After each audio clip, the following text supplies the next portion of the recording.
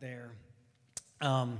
But we are in the 5th week, I believe, of this series, Beyond Belief. And what we've been doing with this entire series is basically talking about the difference between believing Jesus, like, hey, I believe Jesus is true, and I agree with what he says. But the difference between believing Jesus and following Jesus. We said those things are not the same thing. Even though they kind of sound like the same thing, saying believing in Jesus or following Jesus, they're not the same. Believing in him requires nothing from me other than just agreeing with some mental ideas, some thoughts about how the world works and who God is and what he has to say.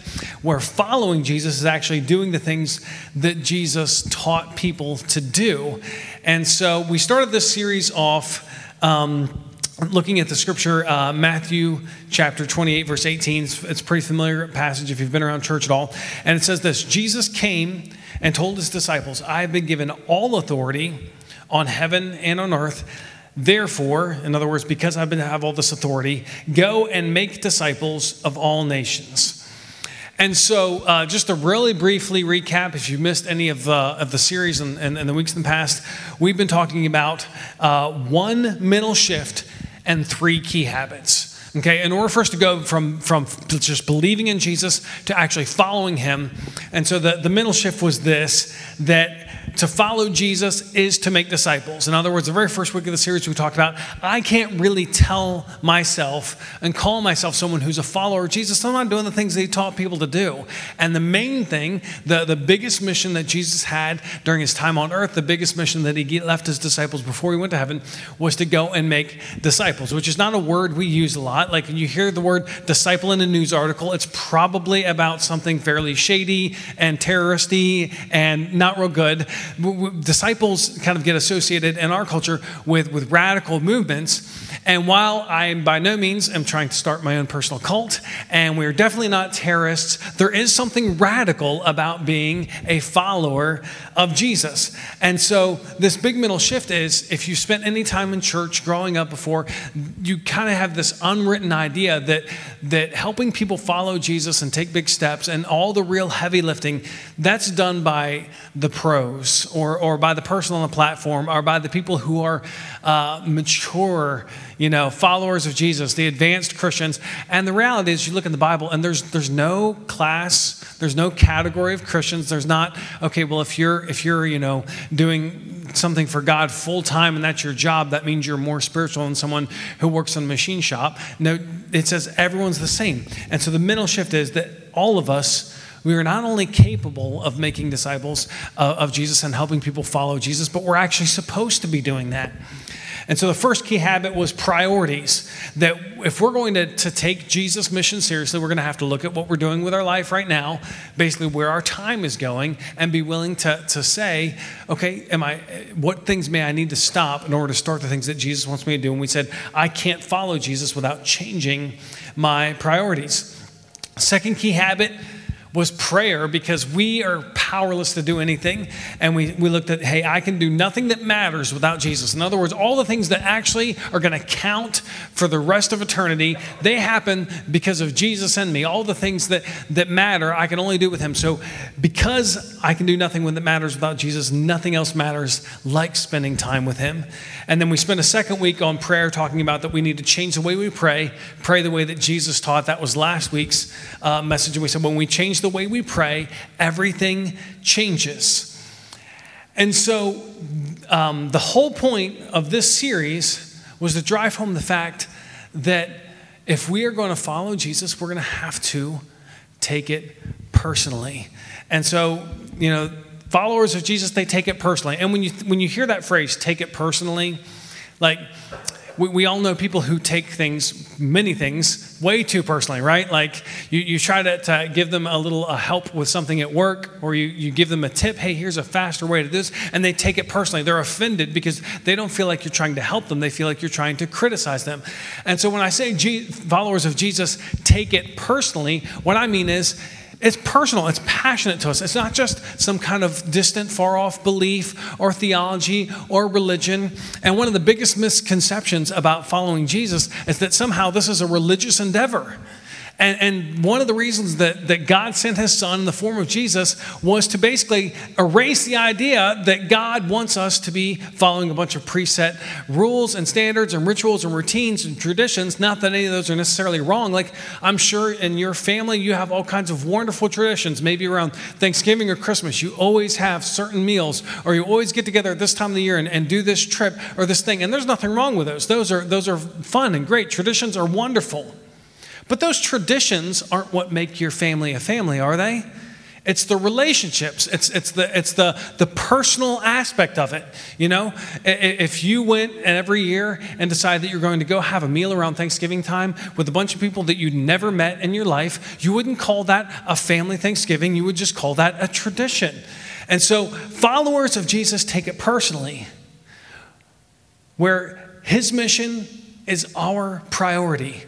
When Jesus' way is our way, when he is the source that we rely on, not just when we've gotten to a bad situation, but we rely on him for everything, and it's personal, not religious. Now, on the other hand, fans of Jesus take it comfortably. You know, and you think about the word fan, right? Like someone who's a fan. Like I'm a fan of the Pittsburgh Steelers. So I like watching their games. I like to root for them. I hope they do well. I'll follow some of their stuff in the news. But I don't actually help them do anything. Now, I know this may be shocking for some of you who are sports fans. You know, when you watch the race, when you watch the game, no matter what you do or how you cheer, it actually doesn't impact the outcome. And so fans of Jesus are content to be like, yes, I think Jesus is awesome. I'm going to buy Jesus t-shirt and wear it proudly so everyone knows that I'm on Jesus' team. I am Team Jesus, and I love to hear stories about him, and I love to listen to songs and movies that reflect him. But when it comes to actually doing something, I'm going to stay right here where it's comfortable. Like, I don't want to rock the boat in my life too much. And so his mission gets my time when it's convenient. I'm going to do the things that Jesus wants me to do when it works with my schedule. And I want him, I don't want to make his way my way, but I would like him to help me with my way. So I'm going to ask for Jesus' assist on the things that are important in my life. And I might rely on Jesus, but only after I've tried everything else in a moment of crisis. And so it's religious and sometimes personal. And so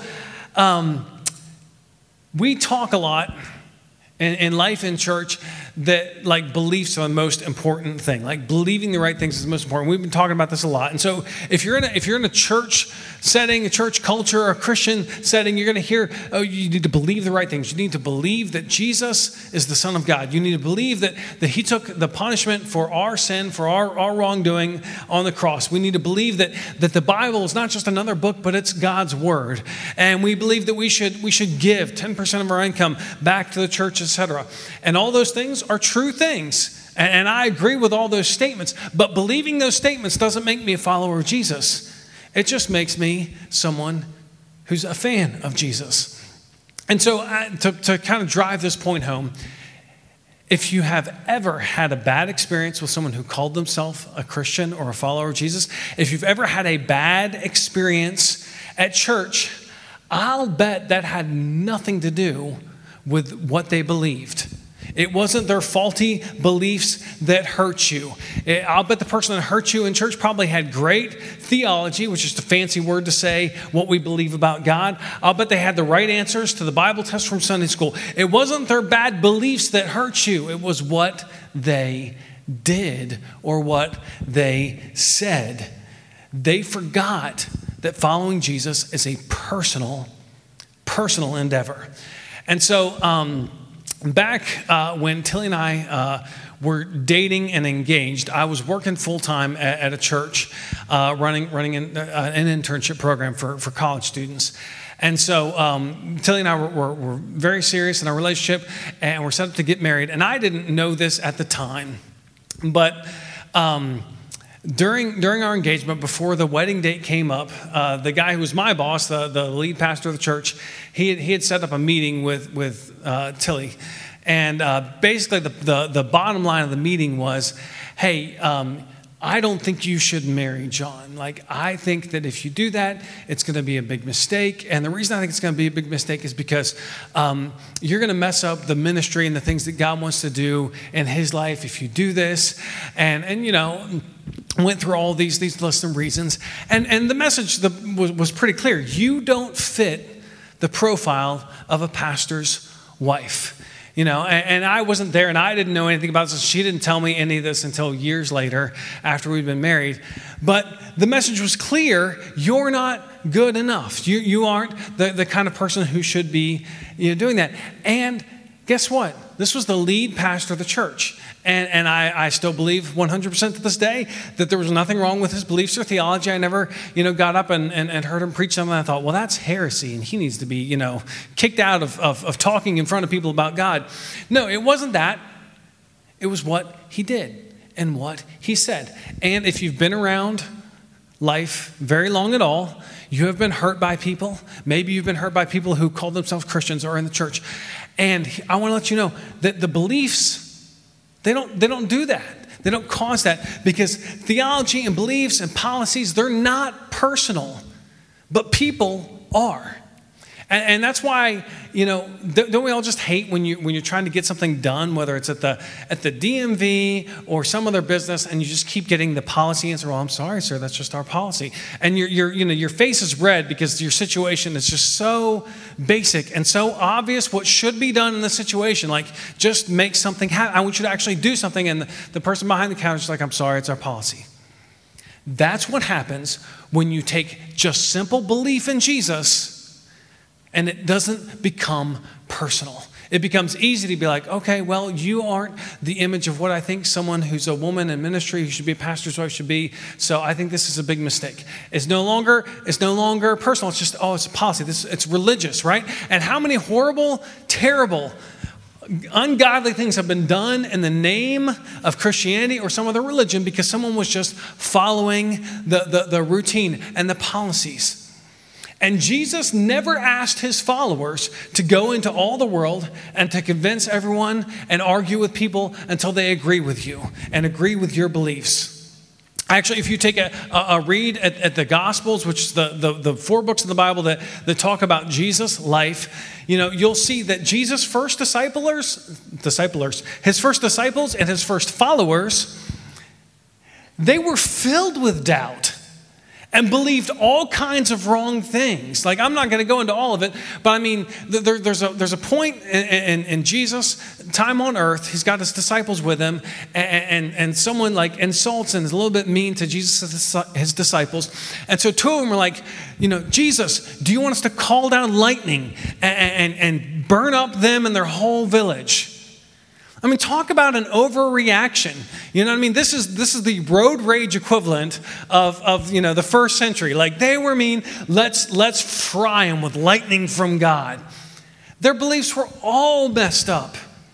And even after Jesus' resurrection, as we've read at the beginning of the series, some of them even doubted that after seeing Jesus alive after he had been executed.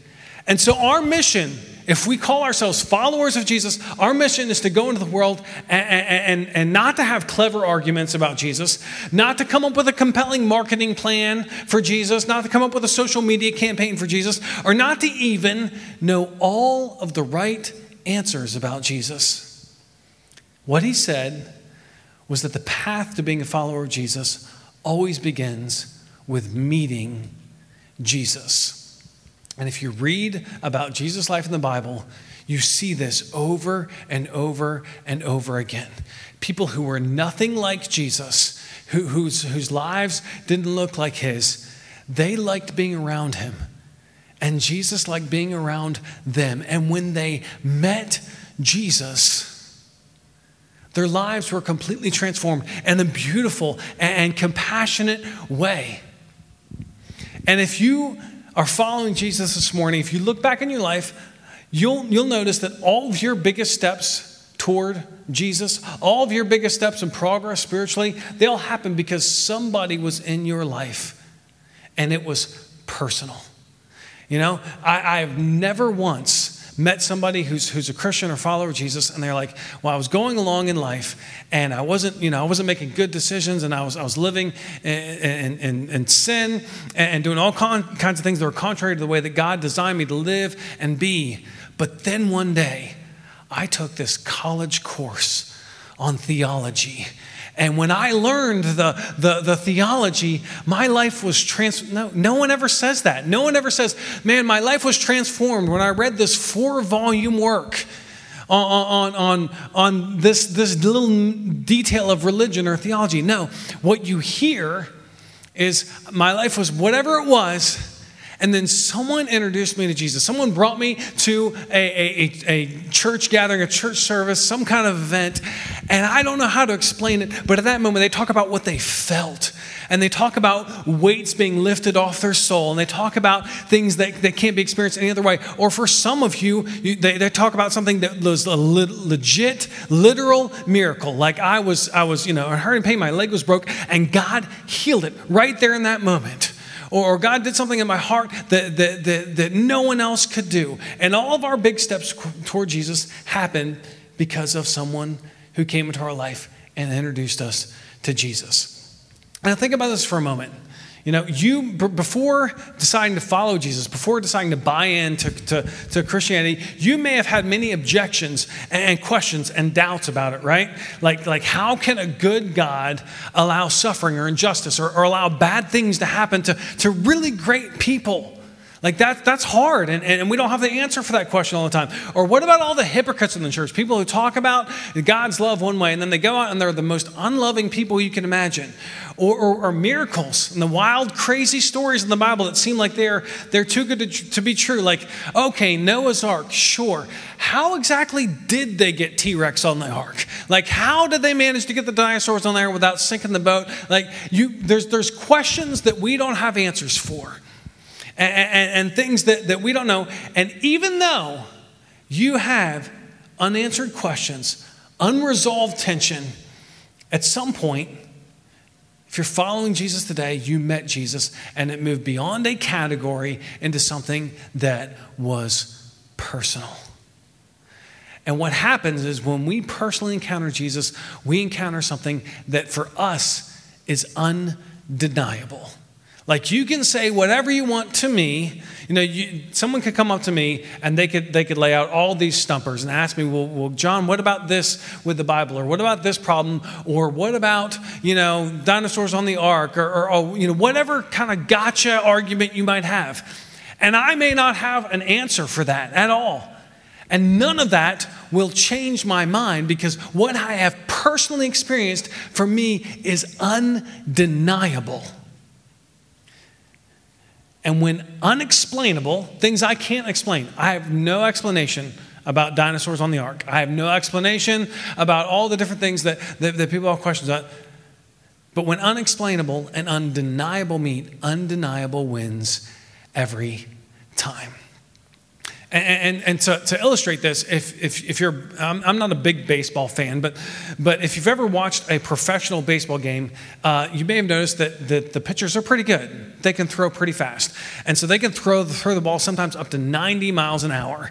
And I didn't want to take a lot of time pulling all the stats up, but basically this guy from university did this study on the physics of a 90-mile-an-hour fastball and the human reaction time and what time it takes to be able to swing a bat and hit a ball that's going that fast. And basically, with all their math and breaking it down, they basically summarized that it's completely impossible to hit a 90-mile-an-hour fastball because you've only got like 400 milliseconds from the time the ball leaves the pitcher's hands to when it crosses the plate. It takes like 200 milliseconds for them to decide whether they're going to swing or not, like another 150 to actually make the swing, and then like another 50 for something else. I don't remember. I'm not going to get into all the details. But basically, his scientific way of saying it's impossible to hit a 90-mile fastball.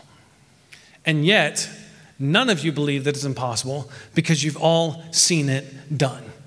If you've ever watched a professional baseball game live or on television, you've seen it. You saw the thing there, they got the little gun that says, that wasn't 90, that was 95. And he just crushed it in the center field. When unexplainable and undeniable meet, undeniable wins. And so Jesus' original followers, his original disciples, those same guys who doubted and even denied ever meeting Jesus, didn't know who he was, they were transformed not by a compelling argument, but by something that they personally experienced. And they met Jesus. They saw him executed. And then they saw him back to life.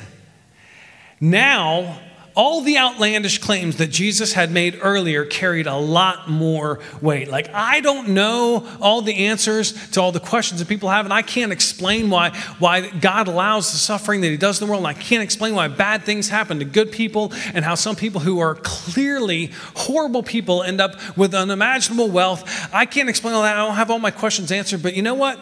I'm going to follow the guy who came back from the dead. I'm just going to go with that because I saw that and it was undeniable. And the unexplainable questions and objections, they don't go away, but they just get a whole lot smaller because someone experienced Jesus in a personal way. And so to put it simply, as followers of Jesus, we don't have to convince or argue with anyone. All we need to do is introduce them to Jesus. And this is one of the last things Jesus said in that same moment when he tells everyone to go into the world and make all disciples. Here in Acts, we get a little more detail. It says this is Jesus talking. He says, "But you will receive power when the Holy Spirit, that is the Spirit of God, comes on you. And you will be my witnesses, telling people about me everywhere."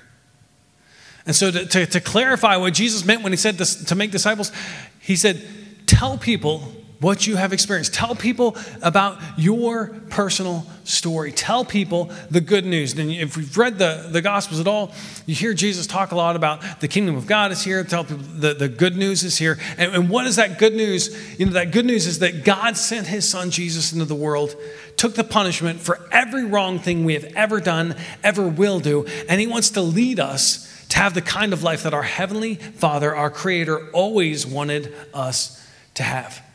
And so this brings us to our third key habit in this series. We've talked about we have to mentally shift from all of us. Every single follower of Jesus is capable of making disciples. All of us are called that. We got to look at our priorities. We've got to change the way we pray, give time to that. And the third one is this. We've got to make it a habit to introduce people to Jesus. Now, I completely understand that this is something that makes most of us uncomfortable and can be a challenge because in our society, our culture today, we feel a lot of pressure, right? Like it doesn't take much. You all know this, but one of the worst things you can do in our current society is tell someone that they're wrong in any possible way. Like to tell someone is wrong is an attack against their identity and living their truth and who they are. And so it can feel a little bit like, oh, I don't know if I can do that. And I don't know what I would say, John, or what if I say the wrong thing? What if I say something about God that's not true? Or what if they have a question that I don't have an answer for? Or what if I just look like a complete and total weirdo? And I get that. And some of you might say, well, listen, John, like you're talking about evangelism, and that's not my gifting. I'm not gifted there. I'm a prayer warrior. I do something else. But we have to go back to what Jesus said, that we are all called to do this. And look at what it says when Paul's talking here in Romans. It says this, everyone who calls on the name of the Lord, who calls on Jesus, will be saved. And not just saved from a life separated from God for eternity, but saved from the life right now. Like none of us can be who we're meant to be. None of us can be who we're called to be, who God designed you to be without God at work in our lives. But look what it says here in verse 14. But how can they call on him to save them unless they believe in him? And how can they believe in him if they have never heard about him? And you may say, John, listen, we live in America. Like everybody knows the name Jesus. Like it's on everybody's lips. Some of them are saying, we worship you, Jesus. And some of them are saying Jesus Christ as a swear word at the end of something frustrating in their lives. But everybody's heard of Jesus. But I want to challenge that thought for a moment. Have they?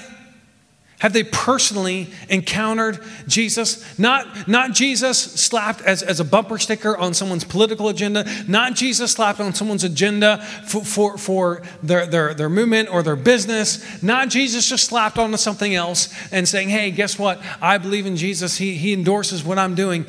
But I mean the actual Jesus. And how can they believe in him if they've never heard about him? And how can they hear about him unless someone tells them? Now, I don't know who's in your circle of influence. I don't know who you live next door to. I don't know who you go to school with. I don't know who you work with. But I do know this. 100% of the people that you and I do not tell about Jesus and do not introduce Jesus to, 100% of those people have no chance of meeting him if we don't invite him.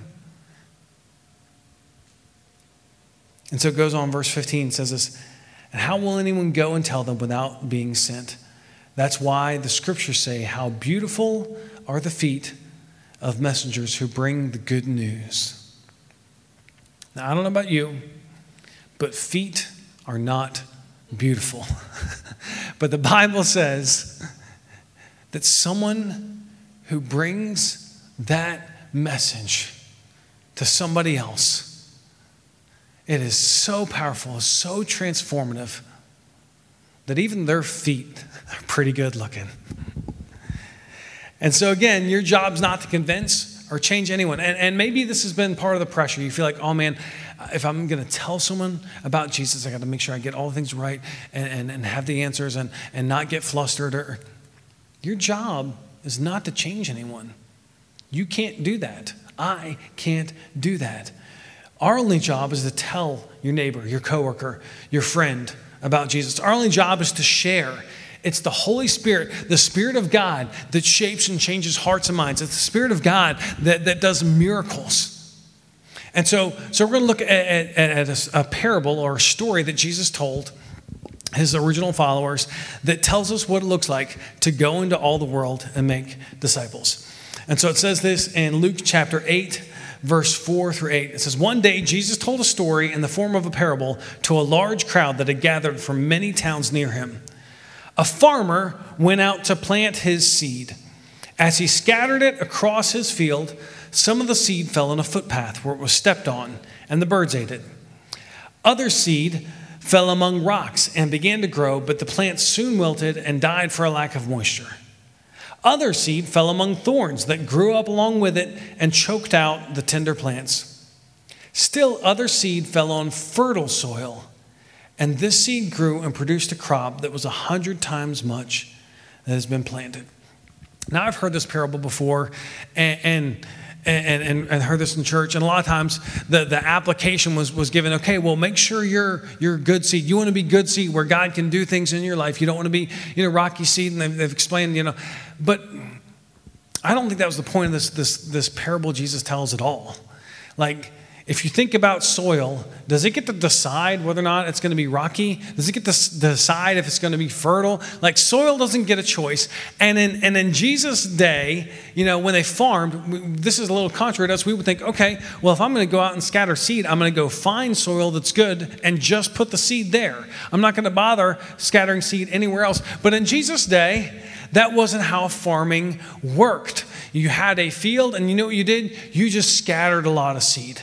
And you would find out after the fact where the really good soil was at. And instead of like modern farming, they're going to plow first, right? They're going to dig holes, dig rows, put the seed in, and then scatter the seed. Well, in Jesus' day, they would scatter the seed first and let it work its way down to the ground because, hey, guess what? They didn't have a bunch of tractor equipment and all these tools. You're talking about like 2,000 years ago. And so everyone who's hearing Jesus is getting the point of this parable.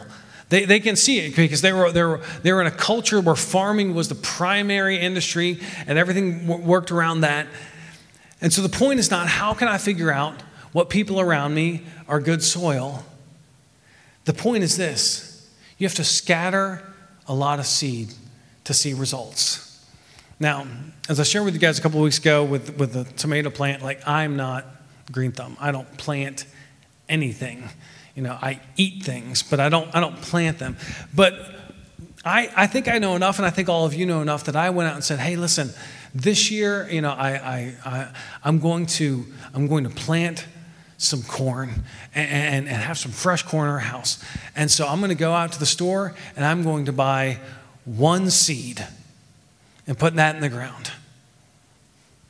Now, you all kind of know where I'm going with this, right? Like, no one would decide that they were going to do something and just one single seed in the ground, and I expect to see a field full of corn come fall.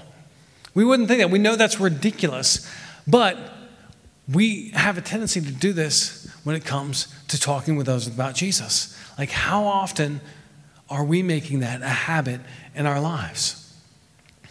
And we don't know what seed is going to lead to something undeniable in someone's lives. We don't know what God has been doing in people's hearts and minds behind the scenes. We can't change lives. Our only role, our only job is to scatter seed. And in this case, seed is telling other people about Jesus. Sowing that good news. And we don't know when that seed is going to fall and do something that's undeniable in someone's life. That's just not something we're in a position to have that insight. And so the point is, we have to be people who are scattering seed regularly. And can I be just completely and totally honest with you? As I prepared for this is really convicting to me as well, because, how many of us have shared about Jesus with someone this week, personally? And so I've said this to you before. What I do up here on the stage, that doesn't count, right? This is like a manufactured environment. I'm here, you're sitting in chairs, I get to talk about Jesus. That doesn't count as sharing the gospel. I'm talking about sharing it with someone one-on-one at the break room, wherever you may be, in a classroom, between classes, but talking about him. And if we're going to take Jesus personally, man, it's hard for me to say, yeah, Jesus is the most important thing in my life, and I don't ever hardly talk about him to other people. That's not how it works, right? You tell other people about other important things in your lives, We talk to people about our kids or what's going on. There's all kinds of things that we just naturally share. You shared something that was important to you, passionate with you, with someone's a complete stranger. You may have had a hobby, been standing in line at Walmart, noticed someone in the line ahead of you at the checkout, holding a computer part. And you're like, hey, what you doing with your computer? I like doing stuff with my computer. It's a passion, and you get talking about it. And so when we talk about telling people about Jesus, listen, I want to take all the pressure off. And God wants to take all the pressure off. And remember, your job's not to change anyone's heart or mind at all. It's as simple as you and I just telling our story. Telling our story. And it's as simple as just break it down into 3 simple steps. What was your life like before you met Jesus? You don't have to have any, you don't have to make up some special story. You don't have to be like, look, I was about ready to go to prison, convicted of murdering 3 people. You don't need to lie, but whatever was going on in your life, remember what your life was like before you encountered Jesus. And so, you may have a story before you ever met Jesus or heard his name, and like I was depressed and sad, or I was struggling with these things, and life didn't have meaning, or whatever it is. But just process that for a moment. What was your life like before meeting Jesus? And if you're like me and you've spent your entire life around church and hearing the gospel, you're still thinking about it. Well, at one point in my life, Jesus was just part of the tradition of the family I grew up in. We went to church every Sunday, and it was something we did, and it wasn't bad or awful, but it wasn't personal. It was just who we were. Just the same as if I said, well, we grew up when we were West Virginia Mountaineer fans, and we all had the gear, and we went to the games, and we were fans, but it was just a routine. It was just a tradition. But then one day, you talk about how you met Jesus. What happened where things shifted, where it became real to you. And you talk about what happened. And then the third step's really simple. What is your life like now compared to what it was like before Jesus? And all you're doing is you are sharing your story with someone and telling them what Jesus has done in your life. And here's where it's really important. This is more important to do, to tell your story, than to try to make some kind of argument or convince someone or get in some kind of debate. Because let's be honest, if you've ever been in any kind of debate situation where you're talking with someone back and forth, and it could be about whatever. It could be about, Jesus. It could be about some other religion. It could be about politics.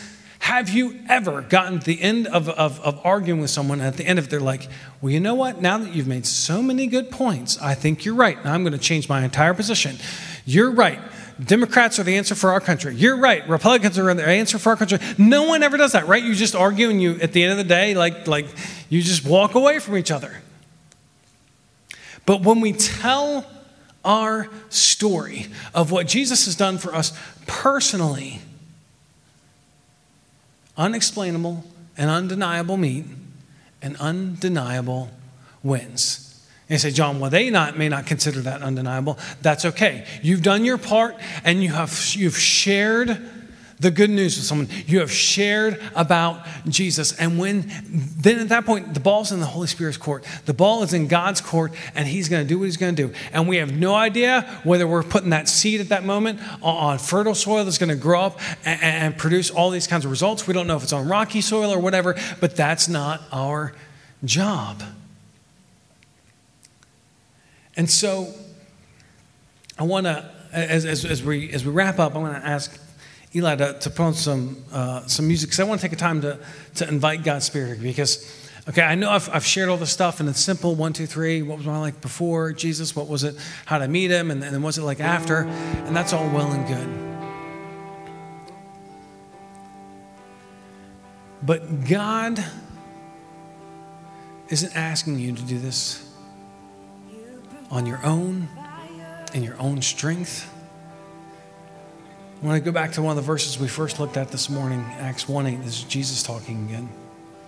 He says, but you will receive power when the Holy Spirit comes on you. Why do you need power? Well, if you do even just a casual reading of the rest of the book of Acts, which is called Acts because it's the Acts of Jesus' original followers. It's called the Acts of the Apostles. They go around and some pretty amazing stuff keeps happening around them. Not because they're so amazing, because if you read the Gospels, you see these guys were not amazing. They made all kinds of dumb things, said dumb things, did dumb things, denied Jesus, doubted Jesus' resurrection, all kinds of things. But going forward in the book of Acts, you see them do miraculous things. And you see people healed. And you see lives transformed, and it had nothing to do with them. It had to do with God in them. And so I want to take a moment here, and we're gonna pray. And I just want to invite God's Spirit to be here and to fill us and to speak to us. Because without him, we can't do anything that matters. So would you just kind of get into a posture of prayer with me? And if you would say this morning, John, I need and I want God's Spirit to fill me fresh and anew this morning, I want to ask you to give a response. Just raise your hand. I want to pray with you, for you. And you say, well, John, I've done this before. Great. How fresh is that? Is it fresh in you, where you're experiencing God's power in your life, and you're having the opportunity to share with people all the time? You're seeing God's activity, the fruit of God in our lives. Remember we talked about fruit earlier in the series, that we've got to stay connected with Jesus. Are we seeing that this morning? And so if you have your hand raised up, I just want to invite you to just pray along with me. Say, Holy Spirit, come. I want more of you in my life. Holy Spirit, fill us this morning, because we can't do anything without you. And we need your power at work in our lives, because without it, God, we're just people talking about another religion. We're just people talking about another set of beliefs. Holy Spirit, come and make it personal for us this morning. Thank you, God.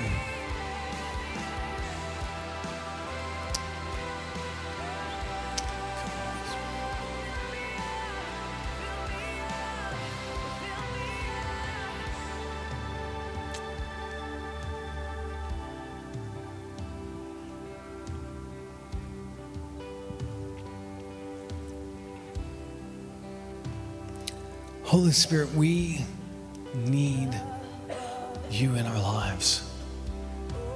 We need to hear your voice speaking to us more clearly. So open up our ears to what you have to say to us, not just in moments like this, but throughout our every regular day routines. Because your word, the Bible says you want to do amazing things in us, through us, and around us. And Jesus, you've asked us and commanded us to prioritize telling people about you, because that's where discipleship starts. We can't help other people become followers of you without telling them about you.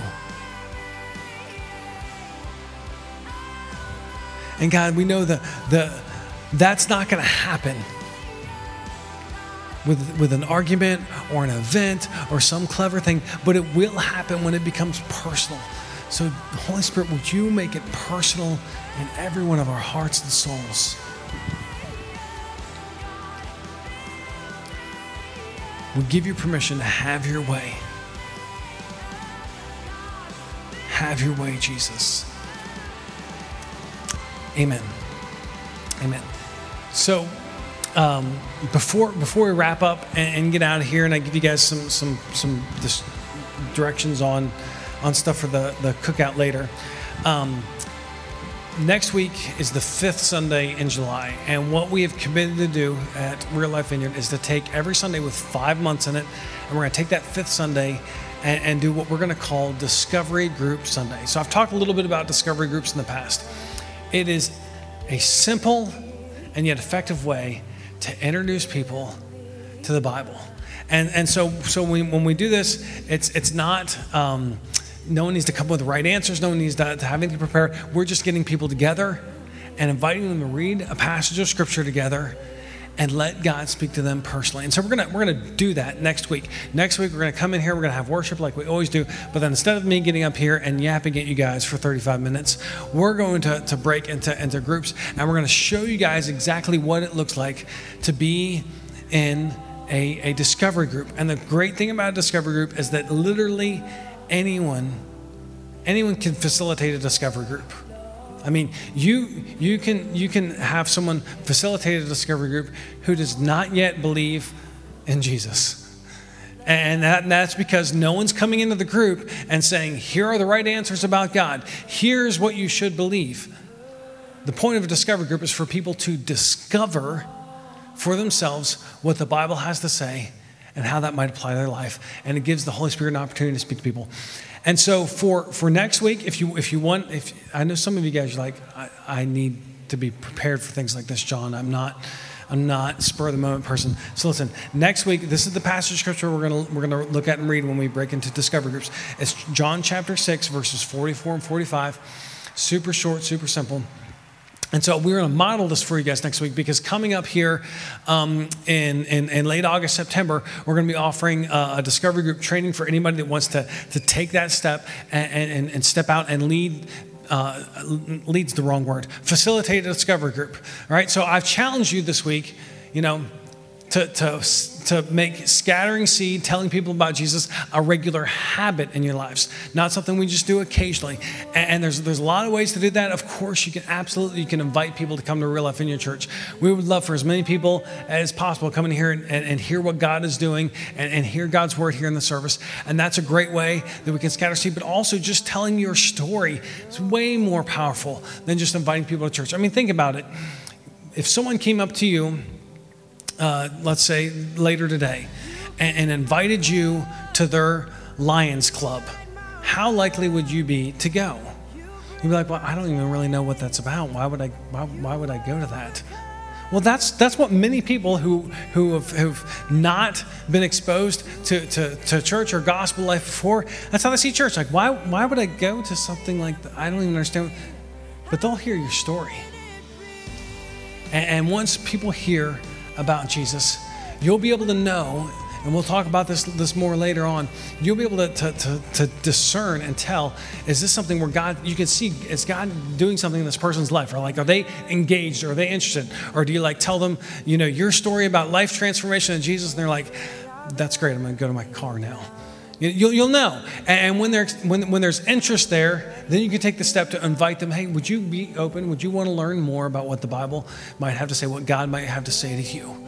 And those opportunities are where we begin Discover Group. So next Sunday, we're going to model that for you guys so you can see what that's like. You can see how simple it is and how literally anyone can do it. Because that's our whole job, our whole point in starting Real Life in Your Church was not to just start another gathering of Christians where we can get together and sing our songs and talk about our Bible, but is to equip you to do the things that Jesus has told us every follower is supposed to do, chiefly to make his mission of discipleship a priority in our lives. And so my job as the lead pastor of this church is not to get you to help people come and hear how awesome I am, because man, aren't I great at talking, but it's to equip you to live out Jesus best in your Monday through Saturday life. So, with all that said, right after we get things torn down and clean up here, we're going to be at our house. We would love for all of you guys to come and hang out.